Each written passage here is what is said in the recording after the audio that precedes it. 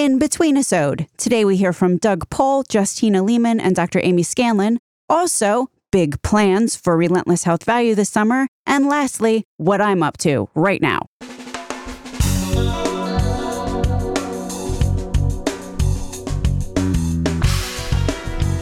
American healthcare entrepreneurs and executives you want to know. Talking. Relentlessly seeking value. Thanks for joining me as we kick off the summer season. Here's what we're going to talk about today in our 10-ish minute conversation, keeping it short and sweet. First up, we got 3 super interesting voice messages left by your fellow members of the Relentless tribe that I wanted to share with you. Next up, I will cover plans for the summer because this summer we have plans. And then after that, just wanted to chat a little bit about what I am up to right now. Okay, agenda item 1. So, episode 399 and 400 of Relentless Health Value were me sharing my manifesto, as it were. At the end of the show, I said that if you have a manifesto of your own, to share it by going to relentlesshealthvalue.com and hitting the orange Leave a Voicemail button. Doug Pohl, CEO of Health Tech Content, did so, and here is what he had to say. My name is Doug Pohl. I'm the founder and CEO of Health Tech Content, and I'm pretty frustrated by the lack of progress toward making the improvements we need for healthcare. So I put this out there to sort of be a bat signal for anyone else who feels the same way I do, but to also hold myself accountable to be congruent outwardly with how I feel inwardly. No longer will I accept healthcare's prioritization of the bottom line. No more will I ignore the flagrant victimization of our society. I won't sit silently while short-sighted greed ruins families. I don't accept a profit-first model that kills people daily. I can't let complacency keep me from taking action, and I won't let my voice wither away in fear. I can't, and I won't, remain quiet.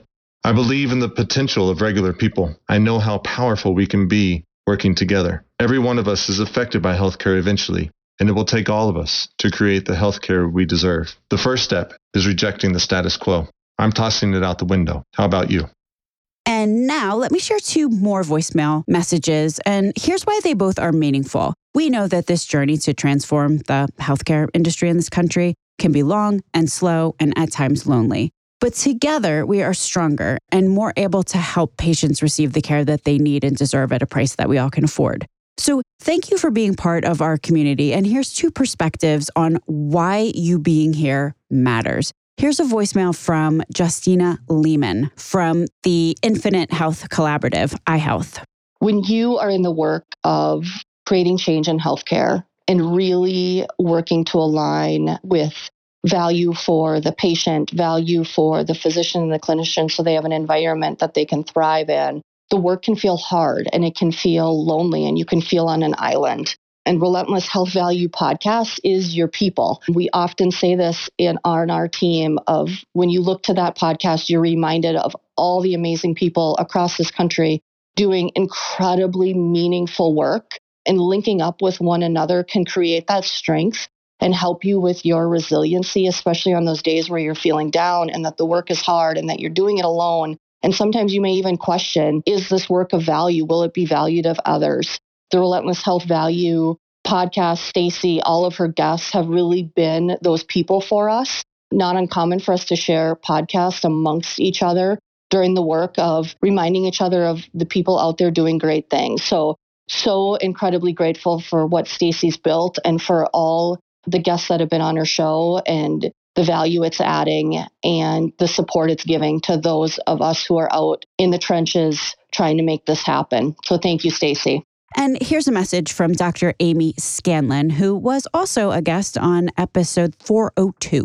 Hi, Stacy. It's Amy Scanlan. Wanted to say thank you for your latest episode. It's so helpful to be reminded that even though we're making little steps, we are making progress and we're part of a greater movement. Thanks so much for the inspiration and for always doing the good work.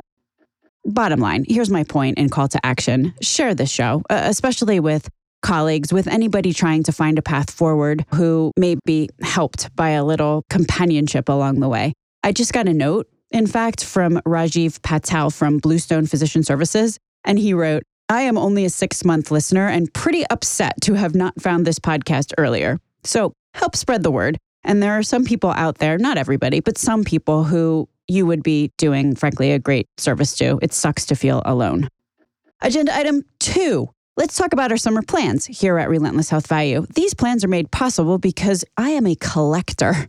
I grew up in Pennsylvania Dutch country. What can I say? We don't throw things away. We get a recycled jar and start throwing, old keys into it until it's like a magic trick, really. Suddenly, we have a collection of old keys. You know you're a collector when you have to buy a Brother P-Touch label maker because you have so many collections, you require fancy labels to keep track of them all. Here's why this is relevant to you. Over the past year or so, I started collecting the sound bites that we had to cut from our episodes. I'm not talking about bloopers.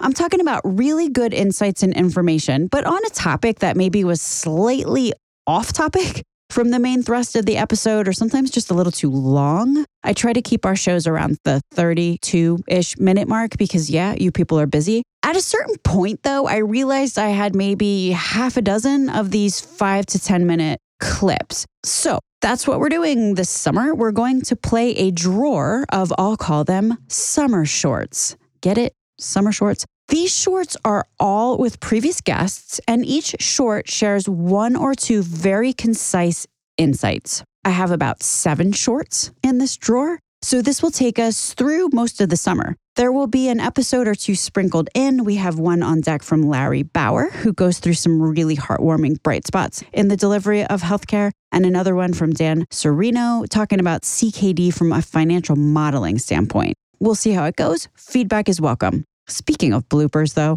after 400 or whatever shows, I have to say I'm very blasé about bloopers, as you will discover if you ask me about them, which many people do. I've heard them all what feels like 1,000 times each. The ambulances, the helicopters, the lawn guys, the kids screaming about not wanting to give their germs to the dog. Come to think of it, I should have saved that one. Squirrels in the mini blinds, dogs barking, obviously, the cat on the keyboard, the ice machine, the doorbells, things beeping, an occasional rooster. I always just delete them because guests get embarrassed. But I probably have enough audio to put together a game show entitled, Where is the guest working from? Home? Hospital?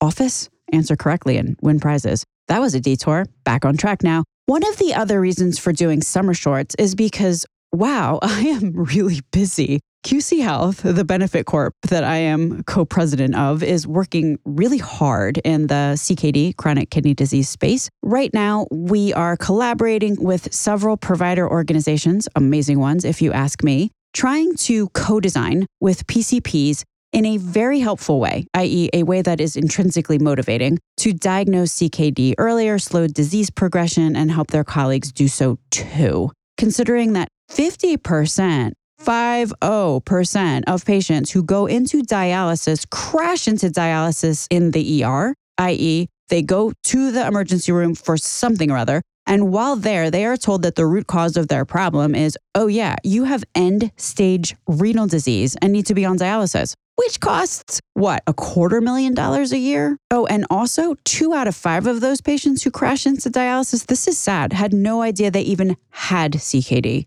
Meaning they had no chance to slow their disease progression, even if they wanted to. So lots of work to be done there.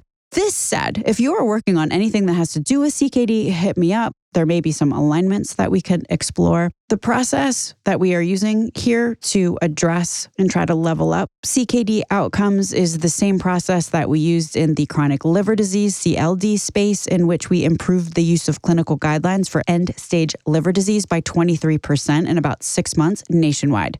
Yeah, I know. I actually have a day job and do real work.